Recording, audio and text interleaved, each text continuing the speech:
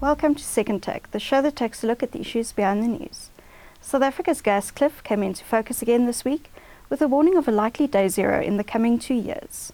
Terence Creamer joins me to discuss these warnings, as well as the possible risks associated with some of the proposed solutions.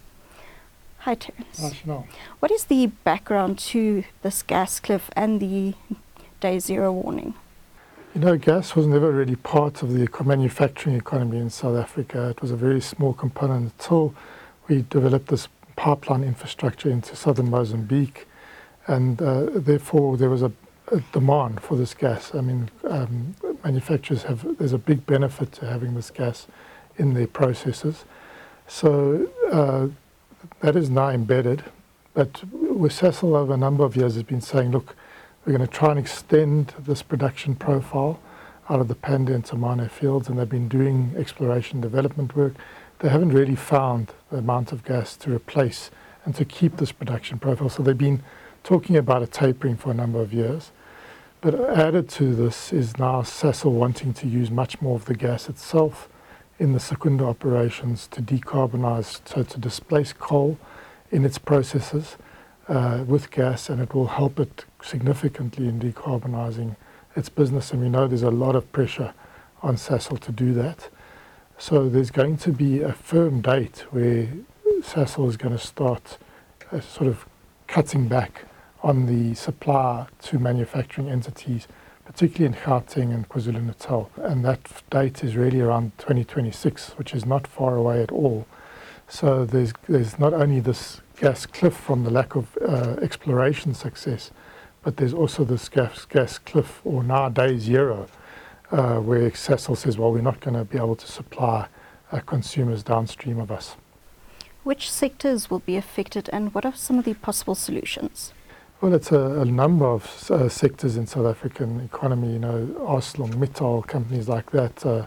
There's glass makers, there's ceramic companies, there's food and beverage entities that use this gas. So it's used in a number of processes.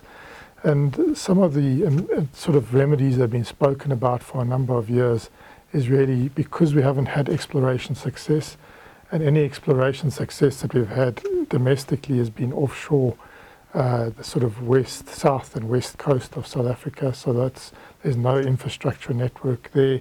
The only sort of immediate off-taker there could be the Petro SA gas to liquids refinery. And anyway, those projects, those gas finds are really nascent in terms of developing them into actual production. So that's not a feasible solution. Then obviously there's been massive finds up in northern Mozambique, but northern Mozambique very, very far away from South Africa. There's no pipeline network, so it couldn't tie in immediately into the existing pipeline network that has been developed in the south of the country. And we also know that those developments have been sort of very badly affected by violence that's broken out in northern Mozambique, and projects have been placed on hold for a number of years. We see there's now movement again by Total Energies to restart its LNG project there. So the only real feasible solution is to import gas in the form of liquefied natural gas, LNG. And there's two sort of immediate terminal prospects. The one is in Matola in southern Mozambique, in Maputo. That's being developed by Gigajoule and Total Energies as a partnership there, and that's very advanced. And it's claimed to be technically shovel-ready. And then there's the Richards Bay terminal that we know that the preferred bidder was announced earlier this year between Vopak and Transnet Pipelines. But again, it's not clear that project's immediately shovel-ready, as well as it needs to get to financial close. So there are those two options for bringing gas into the hinterland of South Africa where the demand is. The issue is the timing mismatch between this day zero of 2026, 30 months away, and what the manufacturers need immediately in terms of supply. There is a proposal to anchor the LNG imports with gas to power demand. Yes, so to get these projects to financial close, but particularly the Matola one, which is probably the most advanced project, this 40 petajoules that the Gauteng and KwaZulu-Natal manufacturers consume is not really seen as sufficient a base load or volume-wise, to justify this big LNG terminal in Matola. And there's a view that it should be tagged on to South Africa's gas-to-power ambitions. Now we know South Africa's got significant gas-to-power ambitions that are starting to emerge. We've got a gas-to-power RPP program that was launched, and bidding has to be in, I think, by August this year. So that is underway, and that would be for 2,000 megawatts of mid-merit type supply. And then we know that there's going to be another 1,000 megawatts coming out of Kruger. The gigajoule project, the Total Energies, they say there's also a potential to tag on gas-to-power project in Matola itself. So you would have gas coming in, and part of that gas would immediately go into a gas-to-power facility.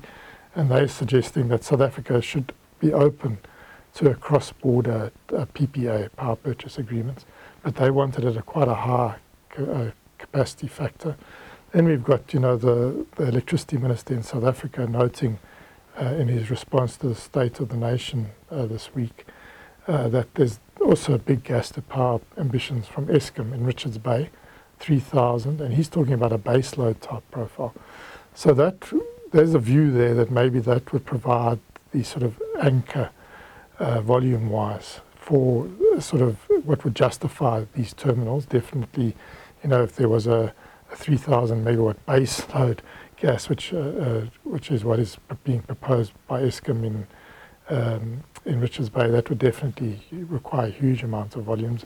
And again, I think the gigajoule plan is for a fairly high capacity factor. I think a base load type profile in the Matola area, and then probably not enough demand in Mozambique itself, and sending electrons over the border. So there's that sort of proposal that's coming out from the developers of gas, and obviously the manufacturers are very keen on this because they just want to know that there's going to be steady supply, and if there's a volume off-taker there, a large volume off-taker from the power industry, and even though they will be relatively small at this 40 petajoules, it justifies the investments that will mean that there'll be steady state gas supply into their facilities at a higher price. That's the thing, this gas that's coming in, even though there's been massive fights around the way Sasol charge, the formula that Sasol uses to charge downstream users in South Africa, there's been a lot of unhappiness about that. Even so, this will be a step up in the price of gas to these manufacturers. Some will not be able to absorb that, but the survey that the Industrial Gas Users Group has done suggests that many will be able to absorb it because they'll be able to pass it on to the end consumer. Where you don't have that sort of leverage, it's going to be much more difficult. And they think that there'll be continual steady demand at around these 40 petajoules if we can get LNG into the system. What are some of the potential risks to this approach?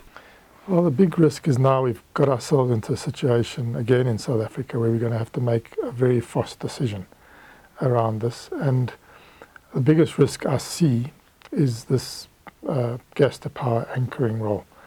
Now that's, it's great for potentially the manufacturers. It definitely helps with the financial close of these LNG terminals, but it's not necessarily what the electricity system needs. All the studies that have been done over the many years, apart from the very disputed integrated resource plan, really once, that's the 2023 draft that's currently under alpha public comment, really wants mid-merit and lower gas profile.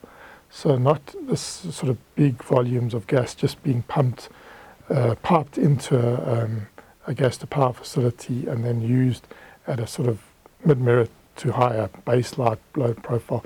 It really is about using gas as a gap filler. As you bring in more variable renewable energy into the system, there will be those windless and nights where there's no solar in the system, and that you need to really have enough capacity to close those gaps. And gas to power is a quick response, like battery storage, also some pumped hydro, so a number of flexible generators. So that's really how you want to have a least cost type profile for electricity.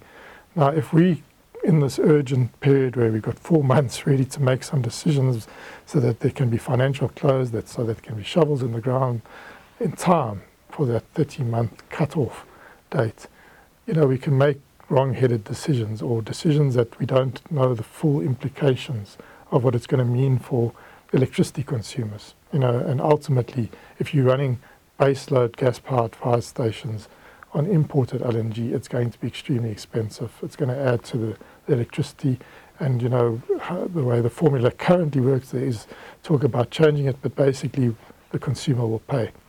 So it's not ideal from an electricity sector. In the medium term, we just need any electricity we can get. But as we add new variable renewable, and at the scale that we should be doing, because that's the cheapest electrons that we can get, new electrons we can get into the system, and as we back it up with things like gas and battery and pumped hydro and whatever, this is not the ideal way to use a gas to power fleet, and we'll be paying for it. Because these PPAs are going to be a minimum of 20 years, we'll be paying for it for 20 years. We dodged a bullet when it came to the car power ships, and that was going to be extremely expensive. This, because of the urgency, I wonder whether we're going to dodge the bullet this time. Thank you. That's the Second Take show for this week. Thank you for watching, and join us again next time for more news analysis. Also, don't forget to listen to the audio version of our Engineering News Daily email newsletter.